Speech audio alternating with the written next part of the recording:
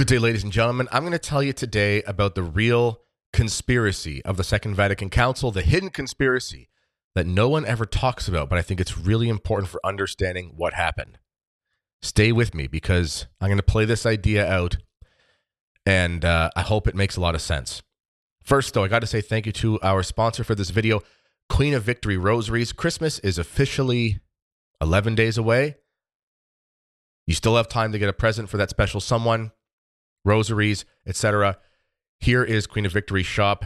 You can find the link for this in the description to this video.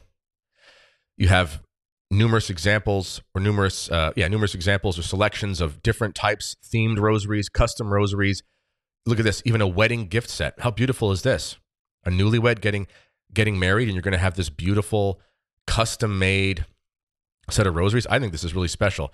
I have two Queen of Victory rosaries. I think they're wonderful. This is just one example of what you can get. You can actually reach out to the lady who runs this store through the Etsy shop if you don't want to shop that way, and you can do it sort of a more old school way. But either way, just contact her through this link. Anything that is ruined by general wear and tear, she'll fix it for you over the regular use. Don't use it to hit your car out of a ditch or something like that. Not going to fix that, but you can get it fixed. And thank you to Queen of Victory Rosaries. Use the coupon code Kennedy. Last thing before we get started here on the video, Canadian Martyrs Men's Conference. Big news. We have one more priest booked for this as well. So Father Rion, Father Stannis, myself, and Tim Flanders giving talks. The majority will be from the priests, of course. Confessions available all day. You can look at the itinerary and the link that you can find in the description box for this podcast. And the night before, we've changed the venue. This filled up. This 40-person room we got at this local pub filled up really quickly. So now we got a new space. I think we can hold something like 80 to 100. That's going to fill up soon for the people coming in the night before. So make sure you get your tickets soon. Go to the link in the description to this video to sort that out. All right, ladies and gentlemen. So what is the true conspiracy of the Second Vatican Council? Let's get into it. So let's go back a little bit. There's this idea that the true Vatican II was never implemented. You've probably heard this. The council was great. It was the greatest thing since sliced bread. Pope Paul VI said it was more important than Nicaea. You can actually look that up in my book, SSPX The Defense. Shameless plug, that book is available as well for purchase. Click the link in the description. Paul VI, who oversees the council after John the 23rd dies, he says that Vatican II is the greatest thing ever. Think about that for a second.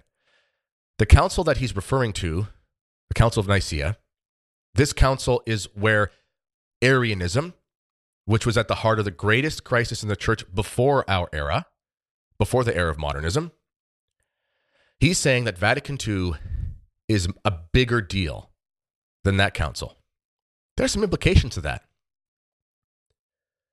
There were no anathemas at the Second Vatican Council. No doctrines were defined as per the admissions of the popes who oversaw the thing.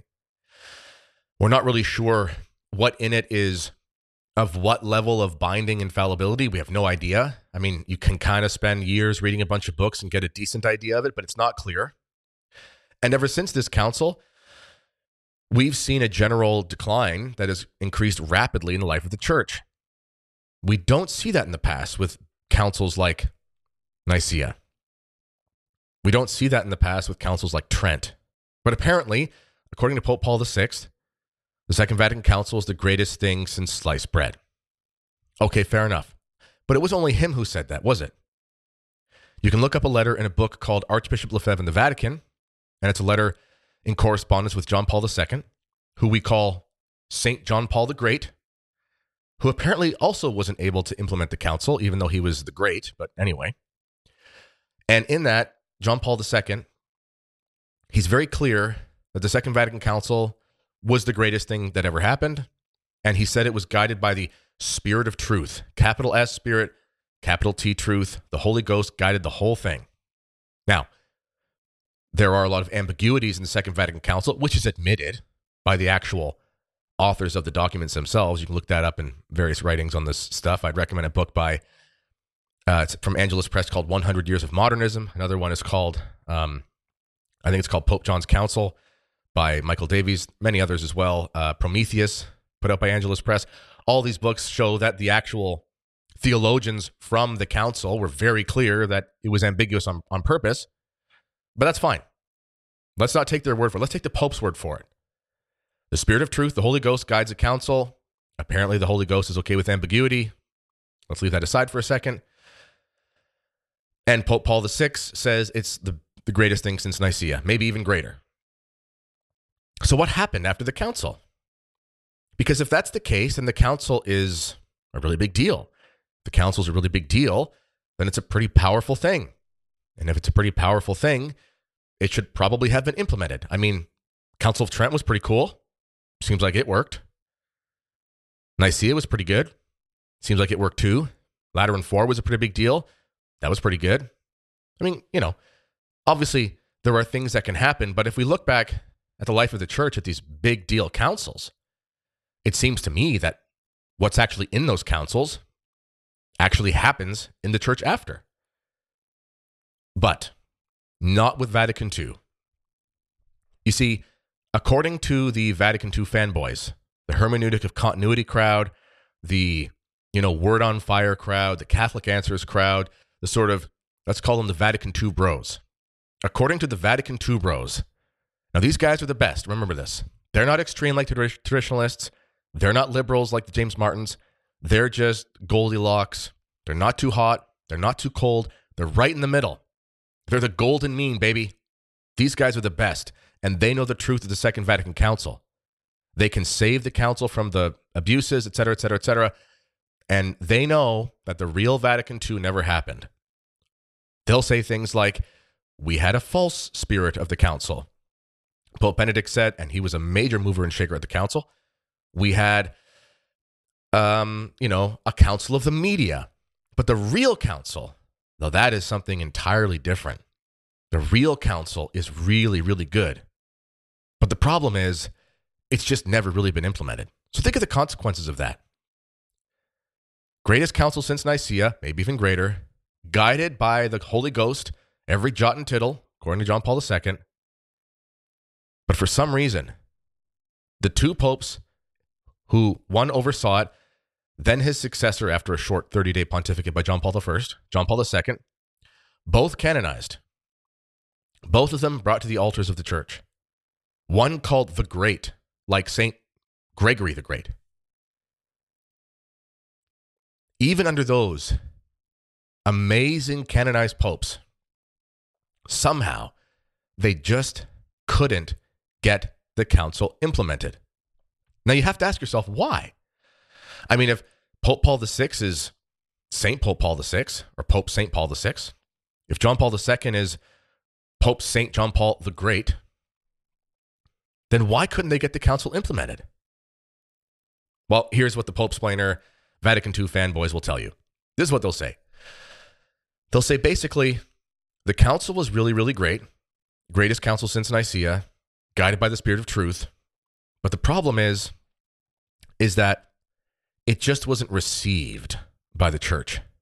And sadly, there were so many liberal bishops in the church who were basically not getting in line, and they just didn't really do what the Pope wanted. And if they just did what St. John Paul the Greatest did, if they just did what Pope St. Paul VI asked of them, then everything would be fine. Well, here's the problem with that. If that's true, then that actually validates the traditionalist critique of the council. And I'll explain what I mean by that. You see, this book here, I've talked about it before. I Accused the Council by Archbishop Lefebvre. In that book, Archbishop Lefebvre shows that the major interventions from what were called conservatives then, now we call them traditionalists, but at that time it was liberals and conservatives. The conservatives were Lefebvre and the other priests and bishops, or bishops, I guess, who were part of the international group of fathers, the Cetus Internationalis Patrum.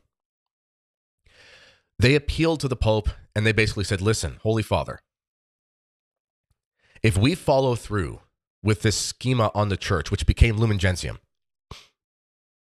if we follow through with this, then the actual power of the Pope will be neutered because of this erroneous understanding of the College of Bishops, which they called collegiality, kind of like synodality.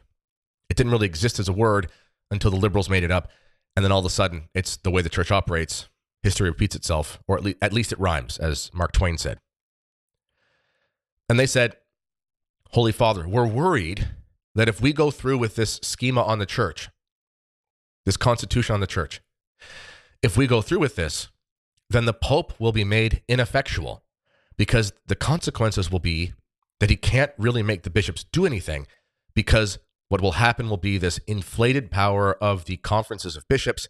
The College of Bishops will be seen almost like two wings of the same bird, with the Pope on one side and the College of Bishops on the other.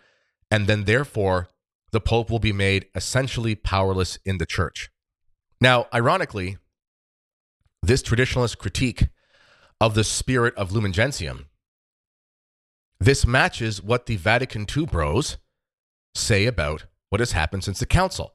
You see, the traditionalists were saying, and they were called conservatives at the time, but the traditionalists, what we'd call them today, they were saying that if we follow through with these novelties, then we're going to have a thing, we're going to have a position, a situation in the church where the Pope will be ineffectual.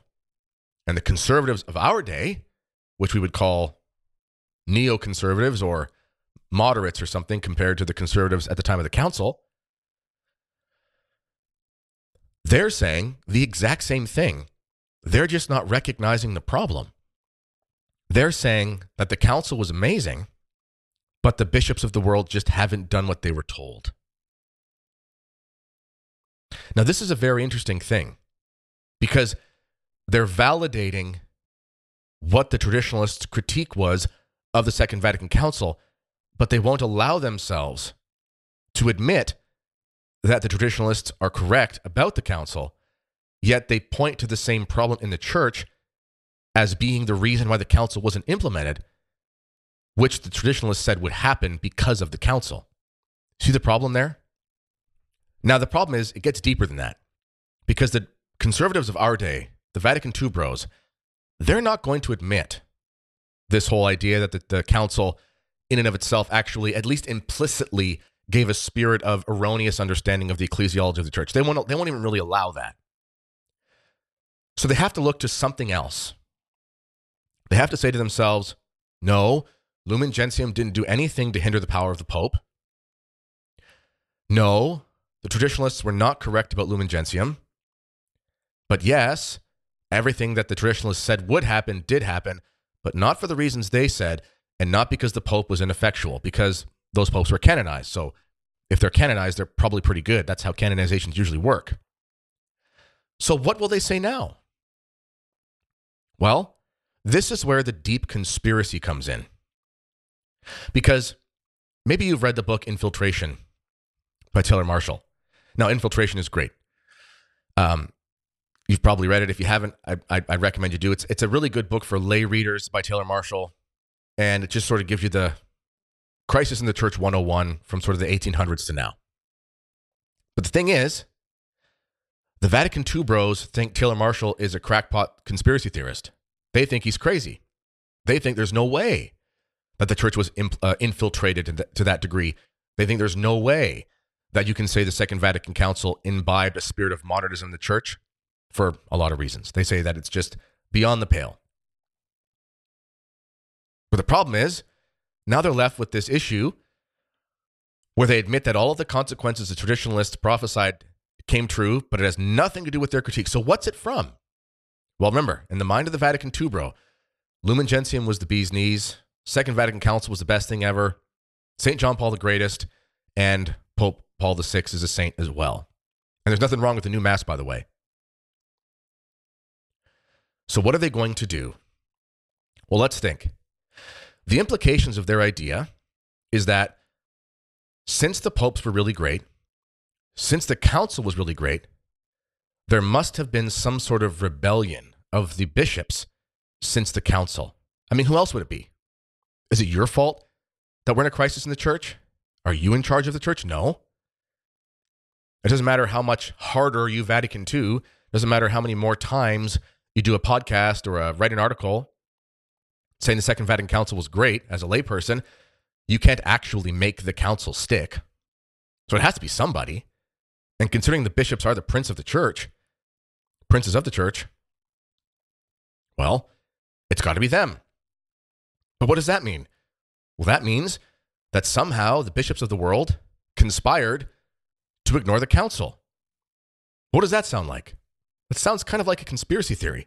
You see, at least when Taylor Marshall puts together his critique, or his analysis, let's call it, of the crisis, he's very clear, pointing to this and that and this piece of evidence, Freemasons, infiltration, modernists, whatever, St. Column Mafia, all these things.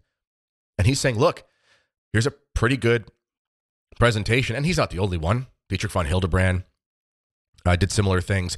Dr. Kwasniewski's talked about this. Michael Davies, Archbishop Lefebvre. I mean, many of these great heroes of the church, they've all given us reasons to understand what really happened. Okay, fine. But the Vatican II bros reject that. But then they have to posit their own conspiracy that took place essentially after the council ended. But where is the evidence for this? Their idea is that somehow these popes were literally worthy of being canonized. First pope canonized in almost 500 years was Pius X. And then after that, every pope since the council, John the 23rd, Paul the 6th, John Paul I is beatified now, I think. I don't know if he's actually canonized yet. I think he's just beatified. And John Paul II, they're all saints, yet none of them could actually implement the council. But it's not their fault, and it's not the council's fault. So it must be the bishop's fault, which means the bishops must have conspired to stop the council from being implemented. The ironic thing is that the Vatican II bros, for their theory to work, they basically believe that Taylor Marshall and people like myself are crackpot conspiracy theorists, the Alex Joneses of Catholicism, no matter the fact that we point to the works of men like Leo XIII and Pope St. Pius X and show that they actually say the church has been infiltrated and the enemy is within, but that's neither here nor there. But we're wrong and they're right. And the real conspiracy takes place since the Second Vatican Council, and it's a conspiracy of all the bishops in the world somehow conspired to not implement the council. Now, here's the thing.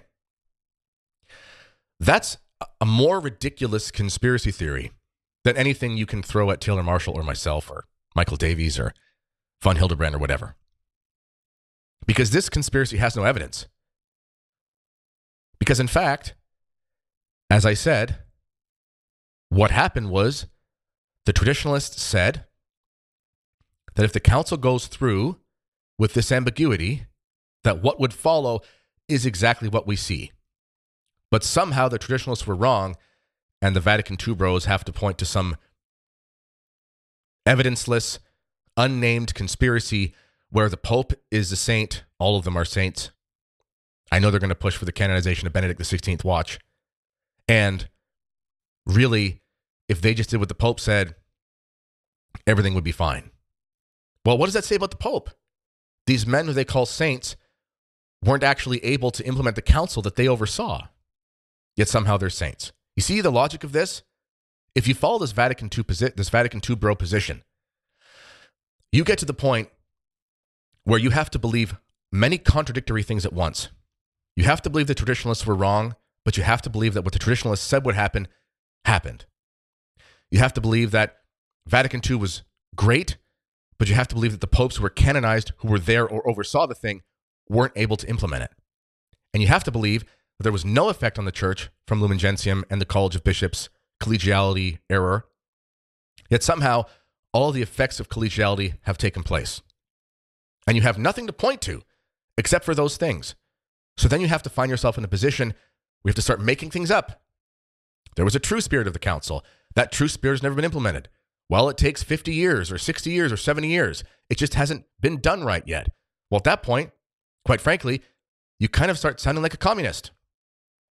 Because that's what communists say. They'll say, well, Stalin wasn't a real communist. Well, Mao's not a real communist. Well, Che Guevara wasn't a real communist. Well, Fidel wasn't a real communist. Well, Pol Pot wasn't a real communist. Justin Trudeau's not a real communist. And real communism is good. And if the leaders of the countries could just implement real communism and the people could just get in line, then we'd have paradise on earth. If the popes could just be listened to and they could just implement the real spirit of the council and their princes of the church and the faithful could just get in line and get on board with the real spirit of the council, then we'll finally have peace on earth and renewal in the church. But don't worry, it hasn't happened in 60 years. Just give it 60 more. In fact, they almost sound like the global warming people, don't they? The world was supposed to be, what did Al Gore say in 2013 in Inconvenient Truth? Something like, he said by 2013 or something. I guess it was 2007 when he wrote. He said something like by 2013, I think it was like Miami was going to be underwater, something crazy like that. I remember watching that documentary in 2015 for the first time. And I said to myself, this is literally 2 years after he said it'd be covered in water. Yet people are still in Miami. Okay. So then the global warming people will say, well, hold on. You can't expect our predictions to be correct all the time, even though you should let us change all the policy in your countries. But it's actually going to take longer than that. So if we don't get on board with global warming hysteria now, then in 2023, we're going to see major changes. Well, hold on. It's 2023, and there's still polar bears. Okay, not 2023, 2030. That's the time. You see where I'm going with this? This is the exact same mentality as the Second Vatican Council fanboys. True communism has never been tried. True Vatican II has never been tried. True global warming stuff hasn't been tried. Just give it more time, and eventually you'll see it take place. This is a major problem. And this is something that is a huge blind spot for this conversation about Vatican II.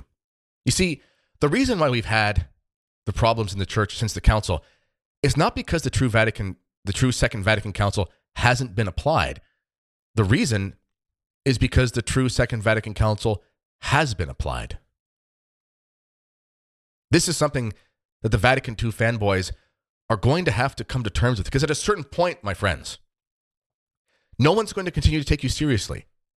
How many more books and articles and podcasts and renewal, whatever, how many more things are you going to have to do before? Is it going to take 70 years? It's 60 years since Sacrosanctum Concilium, the document on liturgy. And the new Mass is a disaster. Is it going to take 70 years? Is it going to take 80 years? Is it going to take 90 years? Did it take 70 years for the Council of Trent? Now, you might say to yourself, well, hold on. After the Council of Trent, it wasn't like they flipped a switch and it was immediate. Of course. But the goodness of the council and the reforms did start to take place very quickly. Yes, Arianism did not go away immediately after the council where it was condemned, but it was condemned. And then very quickly, you now had the official Arian heretics who were not in the Catholic Church. And there was a line of delineation, which was very clear. It happened right away. The goodness takes time to flourish, but the goodness started to flourish immediately. The council that happened in the 60s, the Second Vatican Council, was the complete opposite. There was no renewal directly after. Pope Paul VI said that the church was going through a form of auto-demolition, auto-destruction, destroying itself. People left it, you know the story. But somehow, we're supposed to believe that the Second Vatican Council was great, the Pope's power was not affected in any way, collegiality is not a problem, the new Mass is great, and the traditionalists were wrong. That, my friends, is an even greater conspiracy than anything that Taylor Marshall or Malachi Martin or Michael Davies or von Hildebrand could ever come up with. That is a conspiracy based in a land of fantasy. That is a conspiracy based in a land of things that have never been proved. That is a conspiracy based in this strange communist climate change hysteria inspired belief that everyone is wrong about the true spirit except for me. And if they all just did what I think, then everything would turn out great. That's the real conspiracy about Vatican II. And it's something that they're going to have to come to terms with, because the shtick is just getting old, my friends. As always, let me know what you think in the comments. This has been the Kennedy Report. Until next time, God bless.